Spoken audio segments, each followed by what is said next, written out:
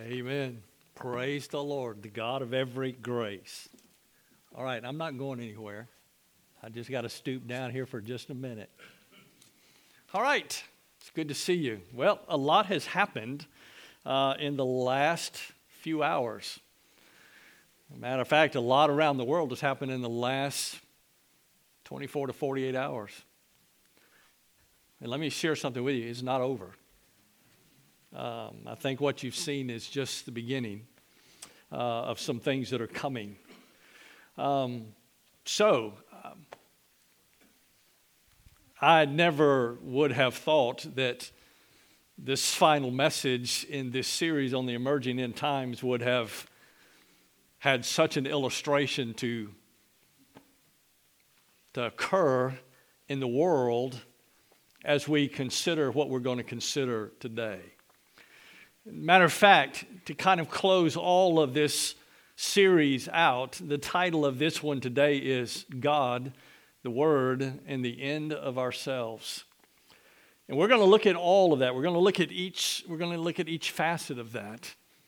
And if I could do something for you today, is to try to in some way allow the Word of God to help keep your focus where it needs to be.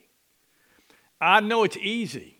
I know it's easy for our focus and our attention to kind of get misdirected. And matter of fact, culture is good at that.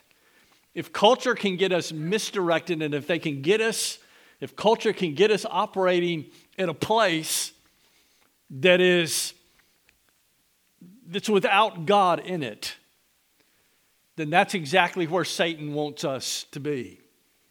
So as we look at the world around us today, and we look at even ourselves here in the West, as we gather together here this morning, I want to just kind of share something with you. What we desperately need today, I believe more than anything else, is a faith rather than a religion, and we need a church rather than an institution. We need a faith rather than religion, and we need a church rather than just an institution. And I honestly believe it's time for God's people to realize that. We don't need another religion. What we need is faith in the living God. What we don't need today is another institution that is facilitated by a series of do's and don'ts. What we need is a living church today that is functioning the way God desires for the church to function. And so as we find ourselves today in the midst of where we are, and the difficulty of where we are, I want you to take your Bibles and turn with me to Matthew chapter 4. Matthew chapter 4, and that is where we're going to begin. Matthew chapter 4. We'll start in verse number 1. Satan desires more than anything else today for us to become so distracted by the world and culture that we begin to doubt our very mission that we've been called to do. And it's easily done. Distraction, it can quickly move us there. And by the time we realize it, so often we're way down the road of that distraction. Matthew chapter 4, beginning in verse number 1, I don't know if you understand the gravity of what you see here. Jesus has been 40 days and 40 nights in the wilderness. He's hungry. He's thirsty. He comes out of there, and guess who's waiting on him? Satan is waiting on him. And as he tempts Jesus here in Matthew chapter 4, verse 1, I want you to notice what it says. Then Jesus was led up by the Spirit into the wilderness to be tempted by the devil. And after he had fasted 40 days and 40 nights, he then became hungry, fasting for 40 days and 40 nights. I hear people say this all the time. You don't understand, but he's God. Yeah, but you also don't understand, or you have forgotten this. He's also human. And he's just as much man as he is God. So 40 days of fasting, as he comes out, he's thirsty, he's hungry, probably tired, okay? Mentally, probably exhausted, at least physically exhausted. And so here comes Satan. And notice the first thing that he does in verse 3. So the tempter came and said to him, "If you're the Son of God, then command that these stones become bread." What better place to start than right there with a physical hunger? If you're who you claim that you are, if you are the Son of God, then command these stones to be made to bread. And let me say something to you. He knew who he was. He knew who he was. Verse 4, "But he answered and said, It is written, man shall not live on bread alone, but on every word that proceeds out of the mouth of God." Well, verse 5, devil comes back. Took him to the holy city, had him stand on the pinnacle of the temple, and said to him, "If you're the Son of God, then throw yourself down, for it is written." Listen, he can't even get it right this time. As he quotes from the Old Testament, he can't even get it right on this occasion. Matter of fact, he got it wrong in Genesis chapter 3. Surely God didn't say this. Well, here it's kind of incorrect as well as he quotes from the Old Testament. But I want you to notice verse 7. "And Jesus said to him, On the other hand, it is written, You shall not put the Lord your God to the test." Verse 8, "Again the devil took him up to a very high mountain and showed him all the kingdoms of the world and their glory. And he said to him, All of these things I will give you if you fall down and worship me." And then Jesus said to him, verse 10, "Go, Satan, for it is written, You shall worship the Lord your God and serve him only." So the devil left him, and behold, the angels came and began to minister to him. You know, as the clouds continue to build, and we watch them as they build around us today, the dark clouds that culture is beginning, as they're beginning to form and as they're beginning to build all around us, we can see from this passage alone the destructive power of lies. From false teaching, taking the Word of God, twisting the Word of God, making the Word of God today say what we think that it ought to say according to our cultural bounds that we've put on there. And matter of fact, where we find ourselves today, a lot of the stuff that is making its way into the churches today, they are cultural or social constructs. They're not even the Word of God. And my dear friend, for us today, we need a faith today. We don't need another religion. We need a faith in a living God. We don't need another institution today. We need a church today founded on the very principles of God, understanding what our mission is as a church. The destructive power of lies leads people astray every day. Matter of fact, Satan will tell you just what you want to hear.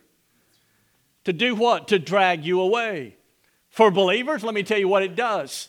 It's his desire to draw you away, to make you ineffective. In other words, to take your testimony, your motivation to serve the Lord, and redirect it in a direction that has no impact, has absolutely no influence, and absolutely makes you miserable in your life. So what do we do? Where do we go? So how do we handle all of this? So how do you deal with all of this? You know, I'm listening to all of this that's taking place in Israel over the last 24 to 48 hours. And watching all of this as it unravels. And I mean, there are comments being made from everywhere. And it is amazing to me today how divisive what has happened in Israel today has made the world. Well, let me tell you something. Israel has always been divisive. And matter of fact, listen to me, it will always be divisive. But you notice the entire world today is watching Israel and what is taking place in Israel. Why do you think that is? Because it affects the entire world. And let me tell you why. Because Jerusalem is the city of God. So for us today, where do we go? What do we do? How in the world do we deal with all of this? Well, I want you to take and turn with me to Job chapter 38. Here's your first point. The first point this morning in the message is this. It's God. But I have a question I want to ask you. So who is he to you today? So who is God to you today? When you think about God, who is he to you today? Well, Job chapter 38 is an interesting passage of Scripture. Job supposedly had all of his friends that have paraded themselves up and down in front of Job and trying to share with Job all of the reasons why, if Job would just go ahead and confess his sin, everything would be all right. And Job trying to figure all of this out in his mind and all the confusion that is taking place. Finally, God comes on the scene in chapter 38, and guess what he does? Job, have you ever thought about this? Well, everybody that's sitting in this auditorium this morning, please listen to me. Have you ever thought about God? In light of all of this that's taking place, have you ever thought that maybe, just maybe, God's got all of this under control? Job chapter 38, beginning in verse number 1. I want you to notice what it says. Then the Lord answered Job out of the whirlwind and said, who is this that darkens counsel by words without knowledge? Now gird up your loins like a man, and I will ask you, and you instruct me. In other words, Job says, all right, Job, gird your loins up like a man, because I'm going to ask you some questions, and you instruct me. You know, it's amazing to me today. Everybody thinks they know just a little bit better than God does. You know what really is disturbing to me today is when I hear something of this magnitude. Well, God understands. God knows where I am. My dear friend, listen to me. God knows where you are, but it is not a license for you to live your life however you want to live it. We still have the Word of God. We still have the truth of the Word of God. And so as God is going to speak to Job, I want you to notice how it continues to unfold. Because he asked him a simple question. All right, Job. Look at verse 4. So where were you when I laid the foundation of the earth? Tell me, if you have understanding. Who set its measurements, since you know? Or who stretched the line on it? On what were its bases sunk? Or who laid its cornerstone? When the morning stars sang together and all the sons of God shouted for joy. Job, where were you? Hadn't even been born yet. Please listen to me. Please. Please. Get your eyes off of culture and get them on God where they belong. And let me tell you why. God knows, listen, what happened in Israel over the last few hours did not catch God by surprise. He knows. Why? He's sovereign. That's why. He knows everything. So from God who exists and reveals himself, who came to Job out of the storm, so Job or God begins with a series of questions. Are you ready for this? 70 questions God is going to ask Job. Chapter 38, chapter 39, all of these questions. And then you come to chapter 40. Job chapter 40, and I want you to notice, after going all through these questions, we come to chapter 40 in verse 1. Then the Lord said to Job, will the fault finder contend with the Almighty? Let him who reproves God answer it. Let me say something to you this morning. At the end of the day, when it's all said and done, there's only one that matters, and that's God himself. He has the answers. He has the answers. He knows who we are. He knows our frame. He knows everything about us from the top of our head to the sole of our feet. Matter of fact, he's the one who spoke. He is the one who brought everything into existence. He is the Elohim. That's who he is. God the Creator. So if he created all of it, don't you think he also controls all of it? So today, somebody asked me this morning, said, Brother Robert, are you worried about where things are? Not in the least bit. Let me tell you why. Because all it's doing is moving us quicker. to his return. As one theologian wrote concerning Job, I thought this was so fitting. This is not to humiliate or intimidate Job, but to open his eyes to the God that makes the Milky Way look like a stream in an Arabian wadi. Pretty straightforward, isn't it? That's who God is. God knows what he's doing. You ready for this one? I love this part. Hate to tell you this, but Satan ain't going to win. Pardon the English. I know that's out of kilter. But he's not going to win. So what do we mean? Well, it's beneficial for us to be reminded sometimes of who God truly is. It all speaks to his sovereignty, his power, his majesty, and his glory for who he is. Well, what about point 2? What about the Word? Let me see this. This is not just an ordinary book. It's not.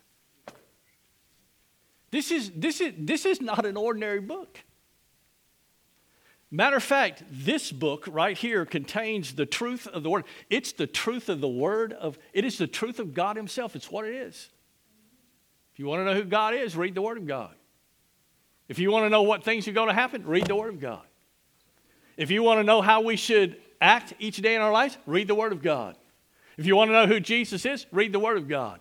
You want to know how we should live every day? Guess what? The book of Proverbs gives us principles for everyday life. So it's the Word. It depends on how you look at the Word of God. Matter of fact, the Word of God is something that we ought to treasure. The Word of God is something that we ought to digest every single day in our lives. The Word of God should be important to the child of God. That we know it is inside and out, front and backwards. If you want to know who God is, read the Word of God. If you want to know what's going on in the world, read the Word of God. If you want to know what's coming, read the Word of God. Why? Because it all contains it all. That's why. Because it is the Word of God. So does the Bible say anything about itself? You know, and let me say this to you this morning. It is impossible to read the Word of God and miss the command to be people on mission. It's impossible. It's impossible to read the Word of God and miss the command to be people on mission. It's what we should be doing. Sharing the truth of the gospel of Jesus Christ with a lost and dying world. But here's what people say, but preacher, but you don't understand. We live in a different time. We live in a different world today. And so this book, so what? The Bible, what's written in it is out of date. It's out of date. Simply written by a bunch of men. It's out of date. My dear friend, please listen to me this morning, okay? It is not out of date.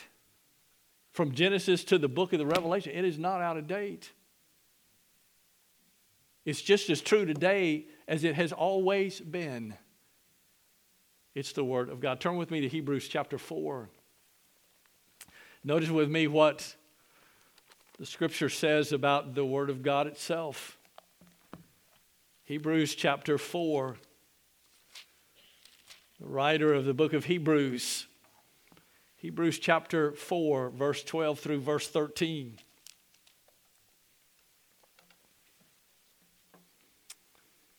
Hebrews chapter 4, verse 12 through verse 13.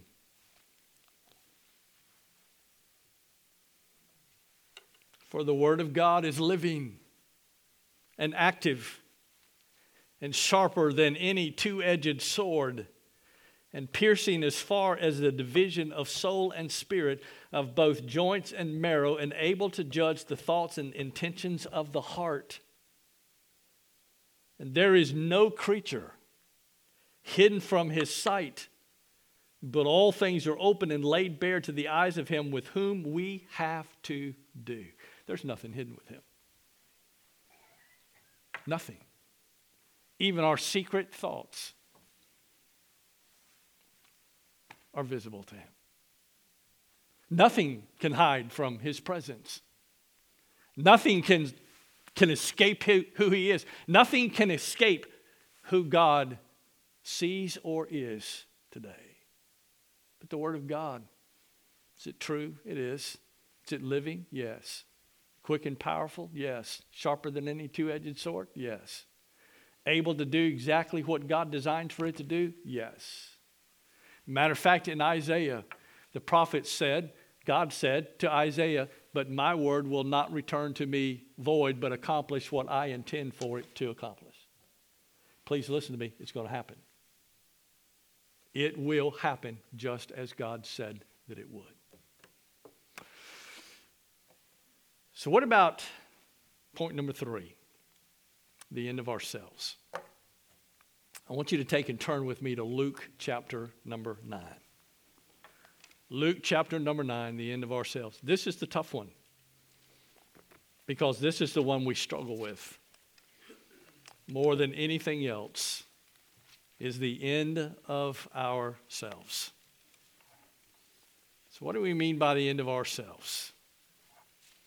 Let me tell you why this is a tough one, because it cuts against the flesh. It goes completely contrary. It cuts against that flesh nature. To the end of ourselves? Oh no. Can't be. Can't be. Luke chapter 9. And I want you to notice with me what we find here. Verse 18 is where we will begin. And it happened that while he was praying alone, the disciples were with him, and he questioned them, saying, "Who do the people say that I am?"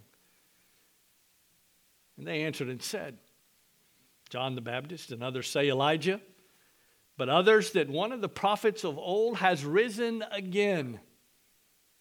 And he said to them, here comes that ultimate question, "But who do you say that I am?" And Peter answered and said, "The Christ of God." But notice Jesus says in verse 21, but he warned them and instructed them not to tell this to anyone for political reasons,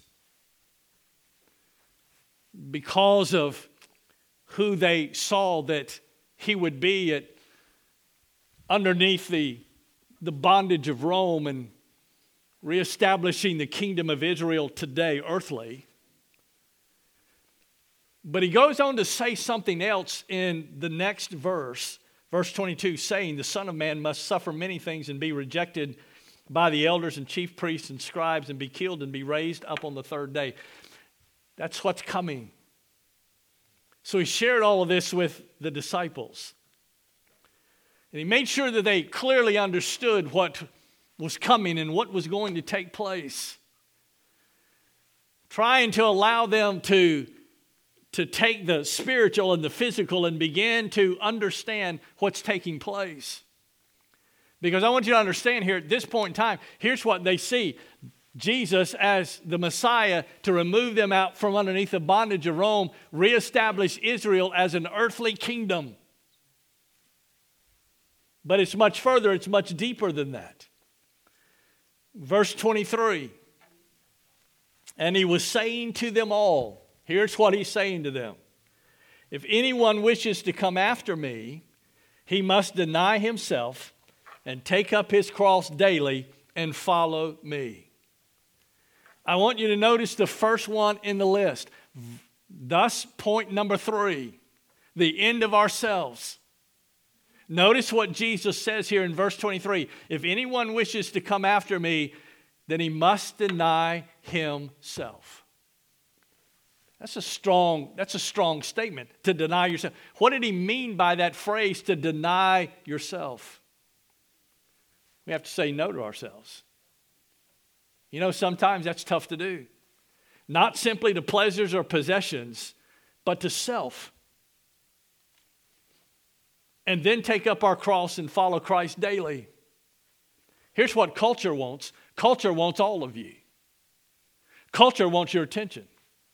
Culture wants your activity. Culture wants everything about you. Culture's desire is to have you. Culture's desire is to enslave you. Culture is to get you to buy into the lies. Culture wants to get you to a place that you're no longer effective, that you become of no influence any longer in your walk as a child of God. That's where culture wants to take you. But here's what Jesus said. If you're going to follow me, then the very first thing you've got to do out of the starting gate is to deny yourself. Does that mean you can't have some fun and have possessions? And that is not what Jesus is saying. But my dear friend, listen to me.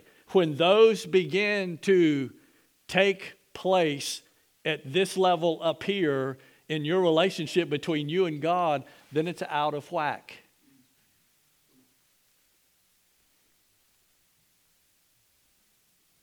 So my question to you today is, does he have first place in your life? Does Jesus have first place in your life? Does God, do the things of God have first place in your life? Everything in my life, all the things that I do, the decisions that I make, is the first one that we bring it to. Do we pray and ask God's will in it before we accomplish it or go through with it? Do we seek God's direction in our lives before we just make these decisions and choices? And I know some are looking at me today, really? Really, preacher? You think that's what's necessary? Well, let me ask you a question. If God created it all, God's sovereign, God's in control of it all, don't you think his desire for us would be, as Jesus said here, to deny ourselves and seek his will first in our lives? That's his desire for us. And he says, and take up your cross daily. This means to be identified with him in suffering, in surrender. And on top of that is a living sacrifice. It's why Paul wrote in Romans chapter 12, verse 1, that we should present our bodies as a living sacrifice, not a dead one, but a living one. Holy, acceptable unto God, which is our reasonable service. That's who we should be. I'm going to tell you something. What we see, it's not easy. And oh, by the way, the follow me doesn't come until after denying yourself, taking up your cross daily. And then number 3, he says to follow me. When you're ready to deny yourself, when you're ready to take up your cross daily and follow me, then the following comes next. You see, those who give up their lives for Jesus' sake will save their lives forever.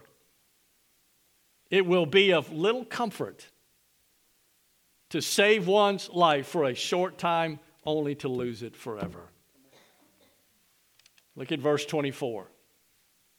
Jesus said, for whoever wishes to save his life will lose it. Will lose it. But whoever loses his life for my sake, he is the one who will save it. For what is a man profit if he gains the whole world and loses or forfeits himself? Let me ask you a simple question. So what have you gained? If you have everything, you gain everything culture wants you to have. You find yourselves in the middle of everything that culture desires for you. And let's say at the end of the day, you gain all of this wealth and possession and all of this stuff, and you're involved in all of these things, and at the end of the day, you lose your own soul. What have you gained? Nothing. Zero. You've gained absolutely nothing. Verse 26. For whoever is ashamed of me and my words, the Son of Man will be ashamed of him when he comes in his glory and the glory of the Father and of the holy angels.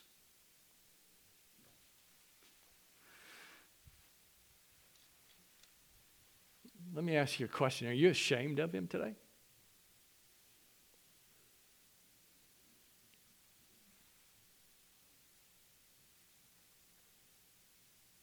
Are you ashamed to be associated with him?